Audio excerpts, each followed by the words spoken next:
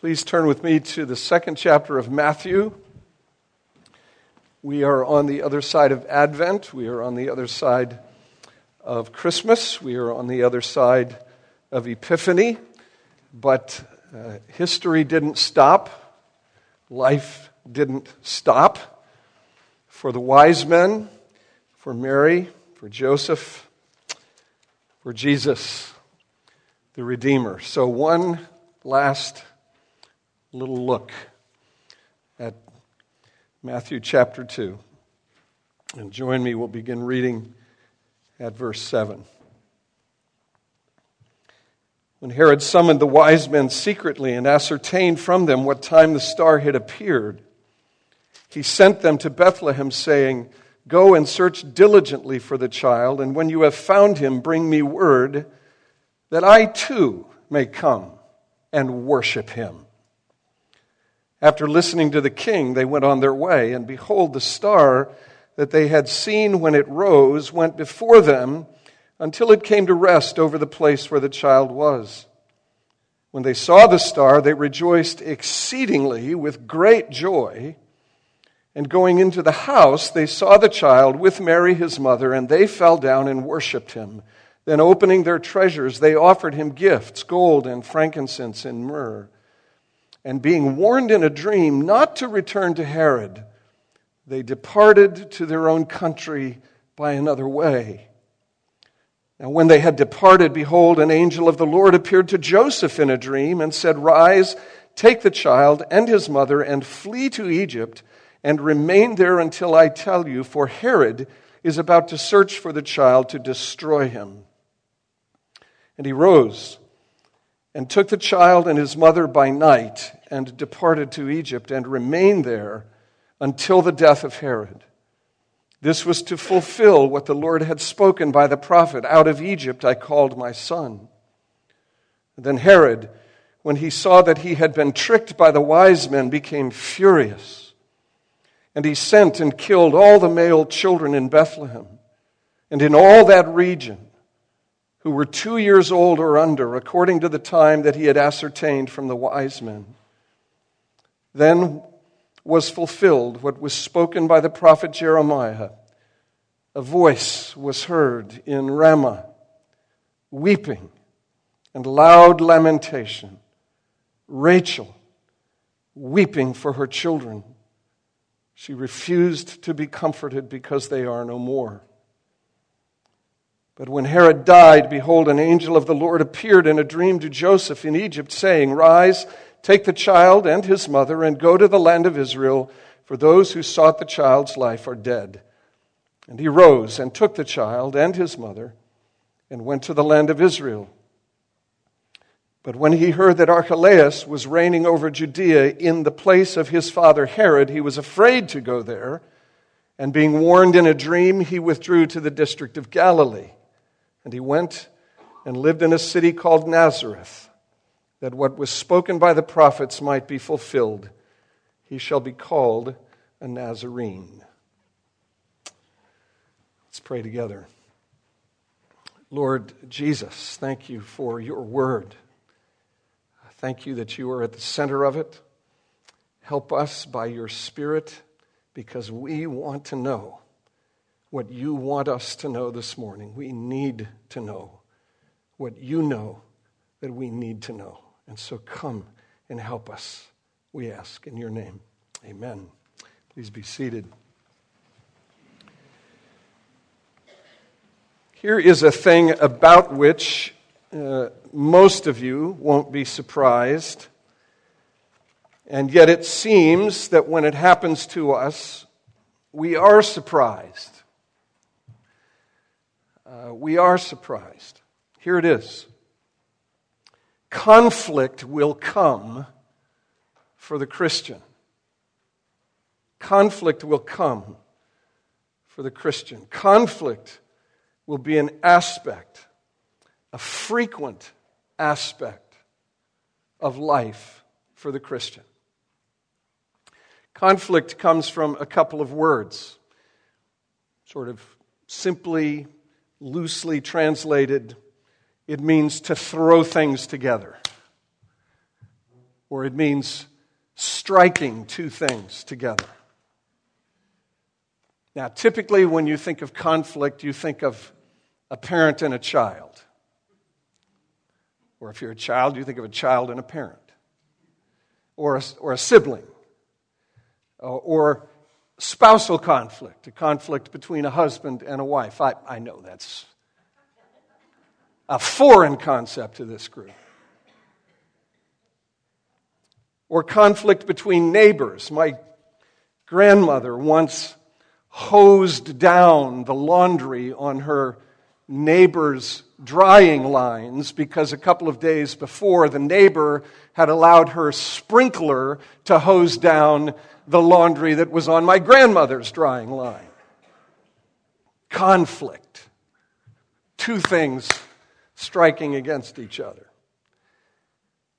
And then, of course, there are conflicts that are really much bigger deals, aren't there? International conflicts, nations rising against nation, people groups seeking one another's harm. It is a troubled and troublesome world, a world in which things are not the way they're supposed to be. But what I'm anxious for us to understand, and we don't have time, and I hope you understand this in the next 30 or so minutes, we don't have time to tease out all of the subtle interconnections that are reflected in sort of the big idea that I'm expressing to you here. We don't have time to tease all of that out and do all of the dissecting and parsing and everything that we would like to do. But what I want to suggest to you is that all of this conflict that we see and of which we are a part is, in one sense, merely symptomatic of a much deeper, far more pervasive, and cosmos-wide conflict. And you get a little bit of a glimpse into the nature of that conflict from this passage. Here are these wise men who have come in search of a king of peace. They've come in search of the Savior of the world. And they find themselves stepping into this deeper, wider, cosmic, cosmos-wide conflict. They find themselves and they come, and let's be real clear about this, they come as those whose hearts are disposed to worship this newborn king. The text tells us that they do that. If you read the commentaries, some of them will say they didn't know what they were doing. They were just offering obeisance. They were giving gifts. Folks, I want to suggest to you that given the degree of their knowledge, they knew exactly what they were doing. Did they know as much as you know? No. Let me just say this. If perfect knowledge is a precondition to true worship, nobody will worship. They didn't have perfect and complete knowledge, but they came to worship. And they did worship this newborn king. And they step into this conflict and they find themselves confronted by Herod and by his narcissistic, self-exalting, self-preserving, power-preserving designs. And lest we think that these desires and designs are a trifle,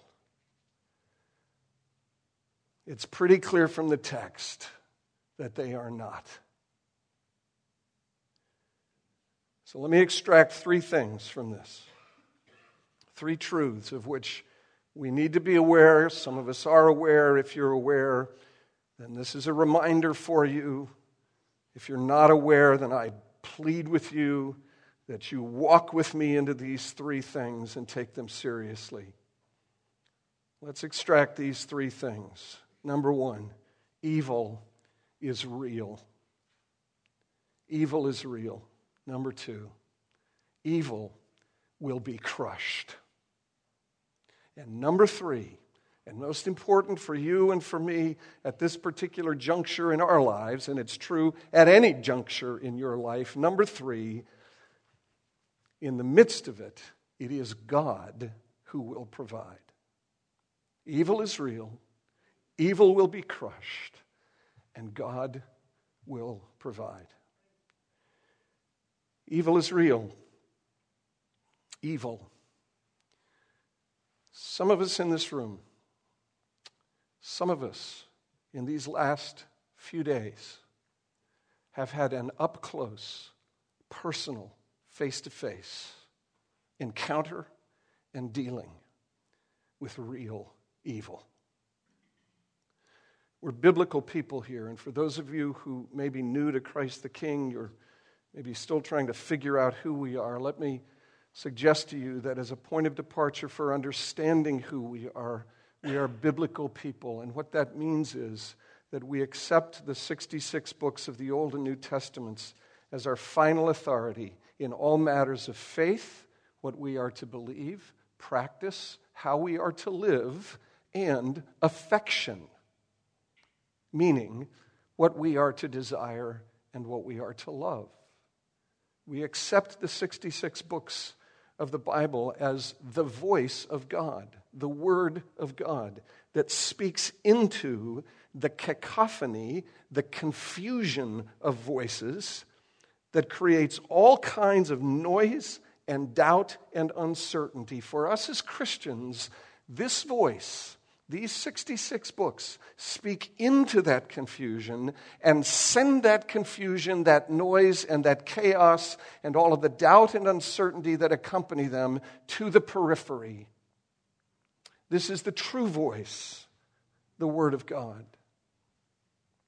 It is the voice that speaks with clarity and with calm and with reassurance. And so we listen to this voice and we say, okay, this is the way it is. This is what is true. And it is this book, very, very soberly, and not with all of the information or detail that we would like, but it is this book, it is this voice which speaks to us and tells us that evil is real. It is not an abstraction. It finds specific expression in both personal and circumstantial form. Evil is real. Let me just give you a few passages, and you can cross-reference yourself and illustrate this for yourself from other passages. Galatians 1:4, when Paul begins to talk about the grace that has redeemed these Galatians, he says, "Grace to you and peace from God our Father and the Lord Jesus Christ, who gave himself for our sins to deliver us from this present evil age." This present evil age. Evil is the word that the apostle uses. You know Ephesians 6, I suspect. These verses that are, it seems, every Wednesday morning in the mind of one of our members who prays for me and who prays for the elders. Every Wednesday morning at the men's prayer breakfast, these verses are in his mind, and he prays for me and for our elders in light of them. Ephesians 6, finally, be strong in the Lord and in the strength of his might. Put on the whole armor of God, that you may be able to stand against the schemes of the devil. For we do not wrestle against flesh and blood, but against the rulers, against the authorities, against the cosmic powers over this present darkness, against the spiritual forces of evil in the heavenly places. Therefore, take up the full armor of God. 1 John 5, verse 19. We know that we are from God, and the whole world lies in the power of the evil one. The whole world lies in the power of the evil one. Now, what's interesting is that as you read these passages and other passages, and as you reflect upon the whole of the Bible and its teaching, you begin to realize that there is an interwovenness to life, and there is an interwovenness to the reality of evil. Here's what I mean by that. There is an interwovenness to all of life and an interwovenness to the reality of evil. There is an interwovenness to all of life because there is a seen dimension and there is an unseen dimension. There is what is physical and material, and there is what is spiritual. There is what you can apprehend, what you can measure, what you can weigh, and there is on the other side of this veil that which cannot be measured, which cannot be weighed. We live in a world that is comprised of what we can see and what we can't see. And what we cannot see is every bit as real as what we cannot see. And you neglect this to your own peril. You neglect this to your own peril.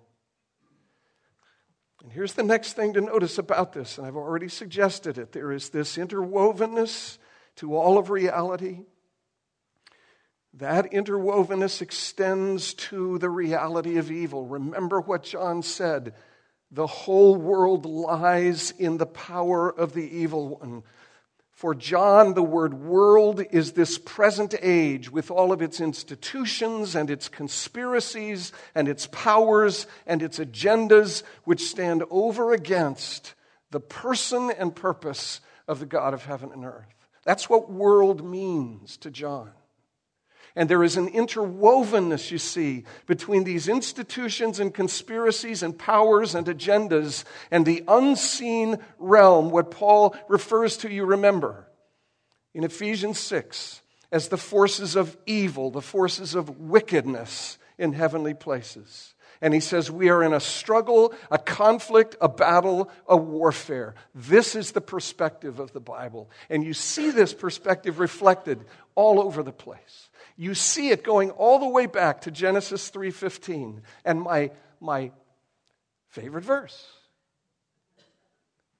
And it's a favorite verse because it sets the trajectory for our understanding of so much.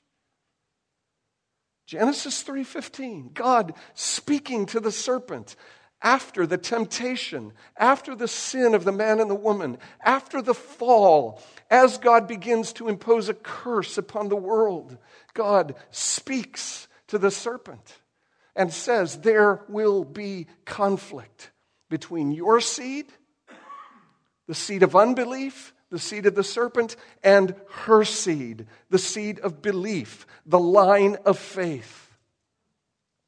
Conflict, enmity, hostility, warfare. And we catch glimpses of it across the Old Testament, don't we? We catch glimpses of it in places like David's battle with Goliath. Folks, the contest between David and Goliath is not a contest between a 13-year-old super teenager and a big ogre. The conflict between David and Goliath has to be understood in light of this enmity and hostility and this warfare that encompasses the whole of the cosmos, where those who stand allied against God and His perfect purposes are perpetually in conflict with one another. That's what you see in David and Goliath. And you see it in Elijah and Ahab, the 450 prophets of Baal, that conflict at Mount Carmel. It's not just about a nasty king and a faith-filled prophet.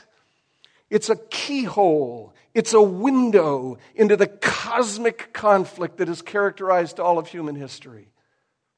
From the time of the fall to the time of Elijah and Ahab and down to the present. And you see it in 1 Kings 6, this wonderful story where Elisha, standing on the walls of the city, sees the plain outside the city walls of Dothan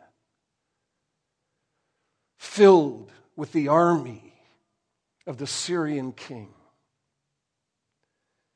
And Elisha is absolutely nonplussed. But his servant is in a panic. And Elisha says, "Oh, Father, oh, Lord, open his eyes so that he can see." And the servant's eyes are opened, and he sees the hills filled with chariots of fire.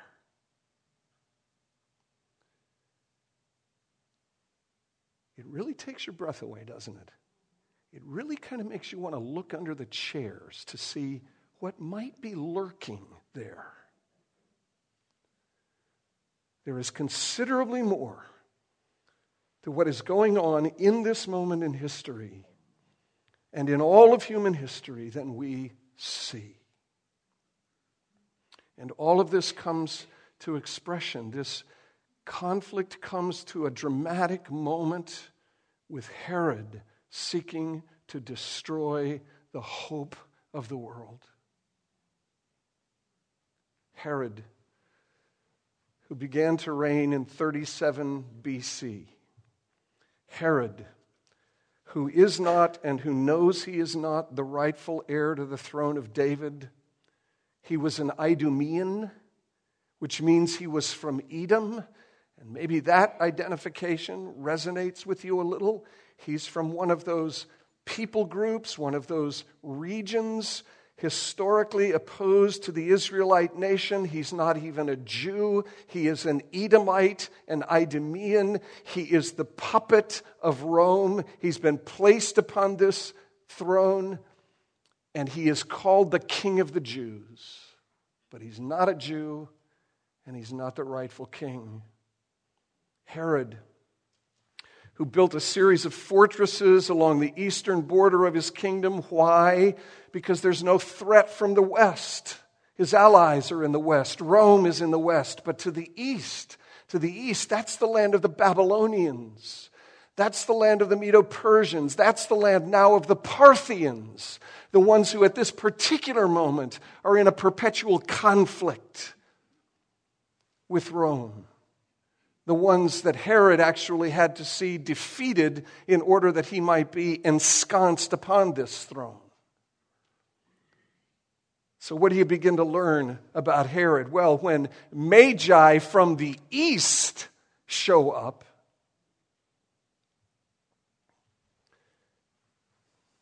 all of Herod's capacities for fear, for uncertainty, for doubt, for narcissism, for self-preservation, all of his conspiratorial defenses just kick in and go into hyperdrive.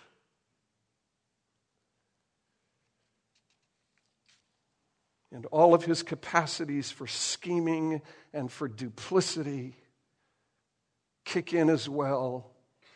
And somehow he's able to persuade the Magi that he too wants to come and worship this newborn king. But what is he really after? The text tells us he is after the destruction of the king. He is after the destruction of the good, redeeming, saving purpose of God. This conflict comes to expression in this particular place. And who gets caught in the crossfire? Folks, this is a bloody, ugly, not to be dismissed episode in the life of Jesus. Who gets caught in the crossfire here?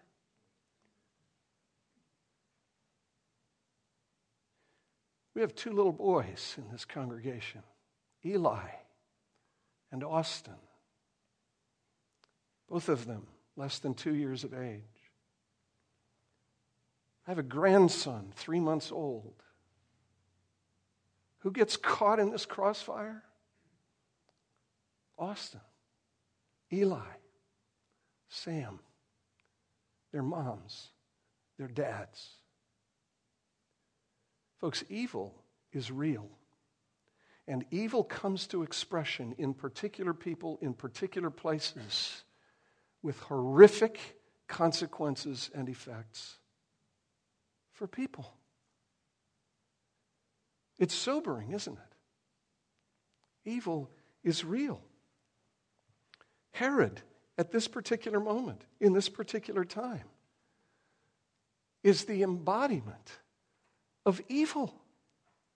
I have to press this for just a second. Our culture is not a culture that wants to call people evil.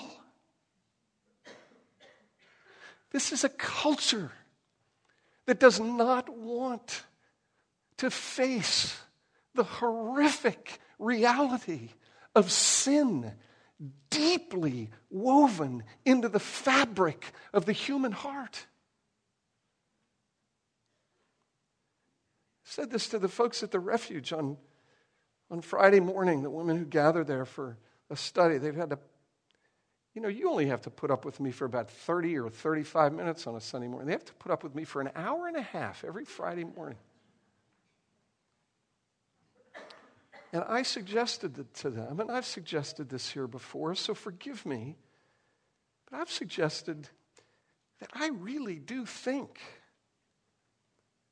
the point of departure for understanding much of the difficulty that exists in the life of the church, not out there, but in the church, and then certainly out there, is our failure to take seriously the reality of sin and the reality of evil.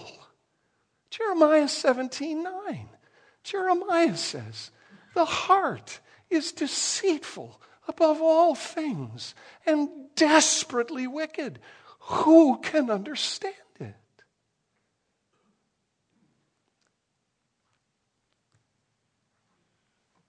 We live in a world, we live in a culture, and I fear we live in a church culture which does not want to face the sobering and harsh and very serious reality of sin in the heart and the presence of evil in the world, and how these two things somehow get woven together to an end like the end we read about in Matthew chapter 2. That an evil man, consumed by his own evil, consumed by his own sin, imprisoned by his own sin, would order the execution of little boys. The commentators will tell you somewhere in the vicinity of 10 to 50 little boys 2 years old and younger. And we take that reality too lightly. We pass it off. We excuse it. We say, it's not really Herod, it's his father, it's his mother, it's his family of origin, it's his circumstances, it's being poor, it's being uneducated. Look, folks, I'm not stupid. I understand that there are environmental and circumstantial things that can contribute to, exacerbate, put on steroids, intensify things. But you cut it all away, my friends. And we are still confronted with this fundamental presence and reality. And that is the reality of evil. And that is the reality of sin and corruption in the human heart. When we get to this table later, folks, this table, I trust, will be for you a profound, wonderful, beautiful reminder to you of the fact that God has done something, both about evil and about sin. But you must understand this. Think about this. You measure the seriousness of a problem by what it costs to solve it. You measure the seriousness of a problem by what it costs to solve that problem. And this table, folks, reminds me and reminds you that the problem is so massively large and deep and broad that it required the incarnation of the eternal God to lead a life of perfection, die a death as a substitute, be buried in a real tomb to gain a real victory over death, that he might, having been resurrected, ascend to his Father's right hand, not to take up some cute little chair properly positioned at his dad's right side, but taking the Father's throne, and from that throne ruling and reigning with the promise that one day things will be the way they're supposed to be. Amen. But again, amen. You measure the seriousness of a problem by what it takes to solve that problem. And this problem is massive and deep. And we understand what happened in Matthew chapter 2 to be not an instance in which a slightly lunatic king goes off and kills a bunch of little boys. We see this as a bit of a window into this conflict which rages and which is restrained by God's grace, so that the whole world is not consumed in a conflagration of self-absorption through the agency of people like Herod. If you want to see a cosmic portrayal of what is happening in Matthew chapter 2, read Revelation 12, verses 1 through 6, which describes the serpent standing ready for the woman to give birth to the son which she will bear, in order that the serpent might consume the child. But the child is preserved and kept and taken up to the throne, where he is now and where he reigns. You can read about it as it happens in history in Matthew chapter 2. You can read about it as it is represented cosmologically, as it is represented in Revelation chapter 12. But is it always going to be this way? No. No, it isn't. It isn't always going to be this way. This eternal conflict, this eternal warfare waged in the heavenly realm, interwoven into the physical and material world in which we find ourselves. This conflict will not always rage. Genesis 3:15. God not only said to the serpent, "There will be enmity and hostility between your seed and her seed," but your head will be crushed. Your head will be crushed. What is God doing there? He is putting the serpent on notice. He is putting the devil on notice. He is putting the great accuser on notice. Your time will come. Your time will come. And there is a striking reminder of this actually in this passage. Last week I read the narrative through the phrase, "And then Herod died." And we read it again this morning. Herod died. He began to reign in 37 BC. He died in 4 BC, March of 4 BC. In Jericho, in one of his palaces, 4 BC.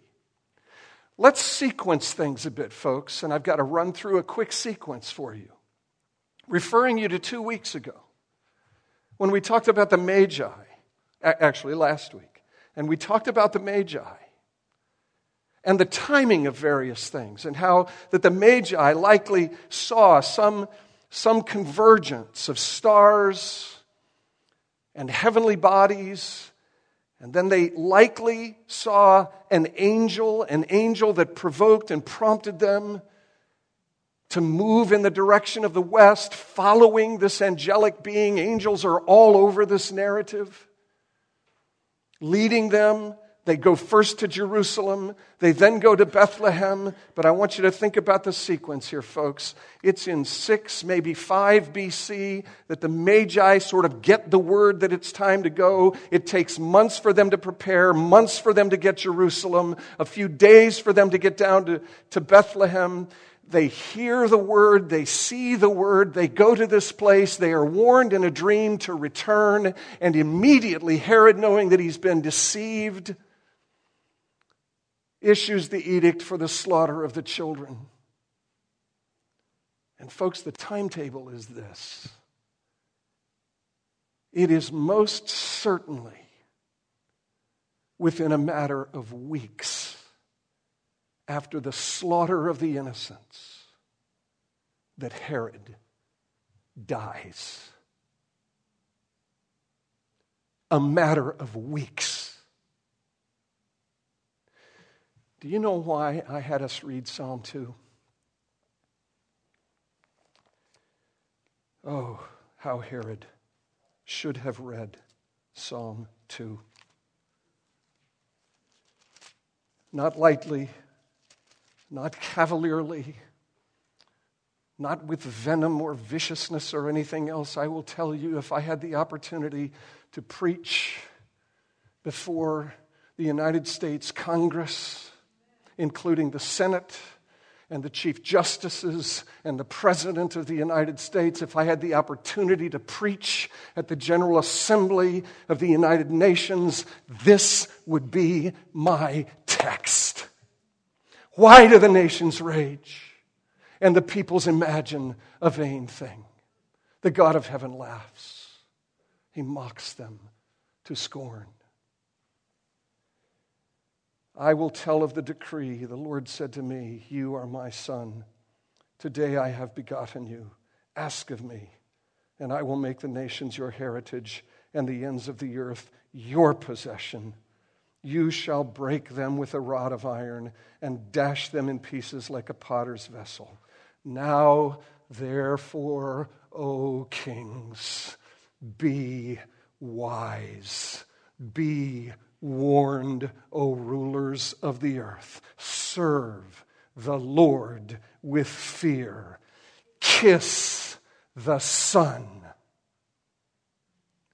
Kiss the Son, lest he be angry and you perish in the way, for his wrath is quickly kindled." I'm telling you, friends, it was in a few weeks, within a few weeks, that Herod grew sick and died. Every once in a while, my friends, just as every once in a while we are reminded of the incredible evil that evil is, every once in a while we are reminded by a sovereign God, as he brings down evil, that the day is coming when evil will no longer prevail and things will be as they are supposed to be. And so here's the third thing in the midst of it.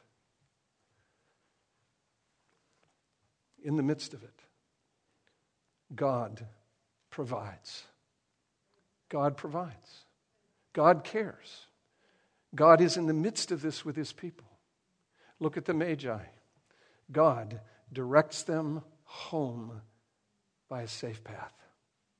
God directs them home by another way. Look at Jesus and Mary and Joseph, exposed to this present eruption and explosion of evil. God provides. God directs, God leads, God preserves, God cares, God sends Joseph and Mary and Jesus into Egypt and then summons them.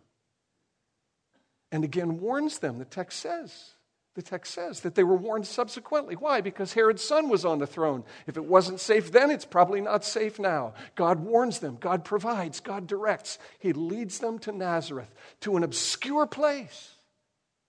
Kings do not go to Paducah, Kentucky.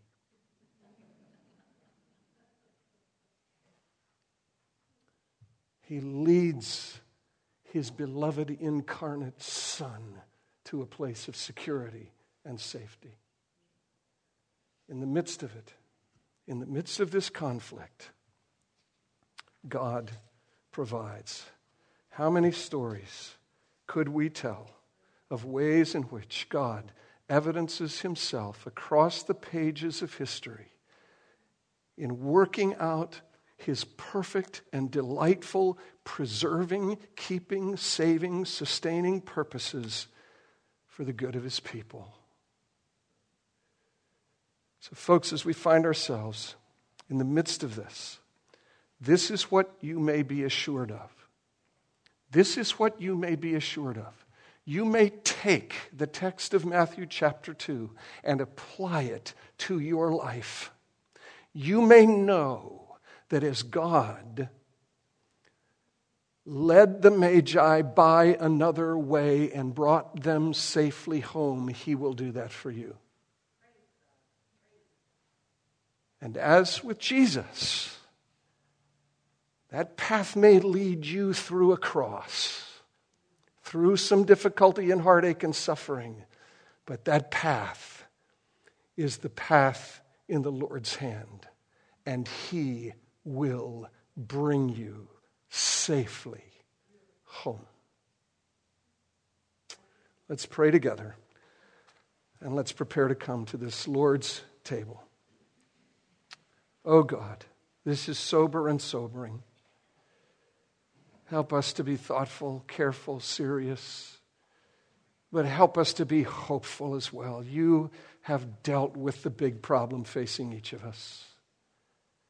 In fact, O Lord, in the cross and resurrection of Jesus and by the beginnings of his reign, you have begun to deal with this problem cosmos-wide, and you will finish what you've started. And we praise you for that. As we come to this, your table, encourage our hearts, refresh our souls, send us out into this world to represent you well. We ask in Jesus' name. Amen. Would you stand with me as we sing together?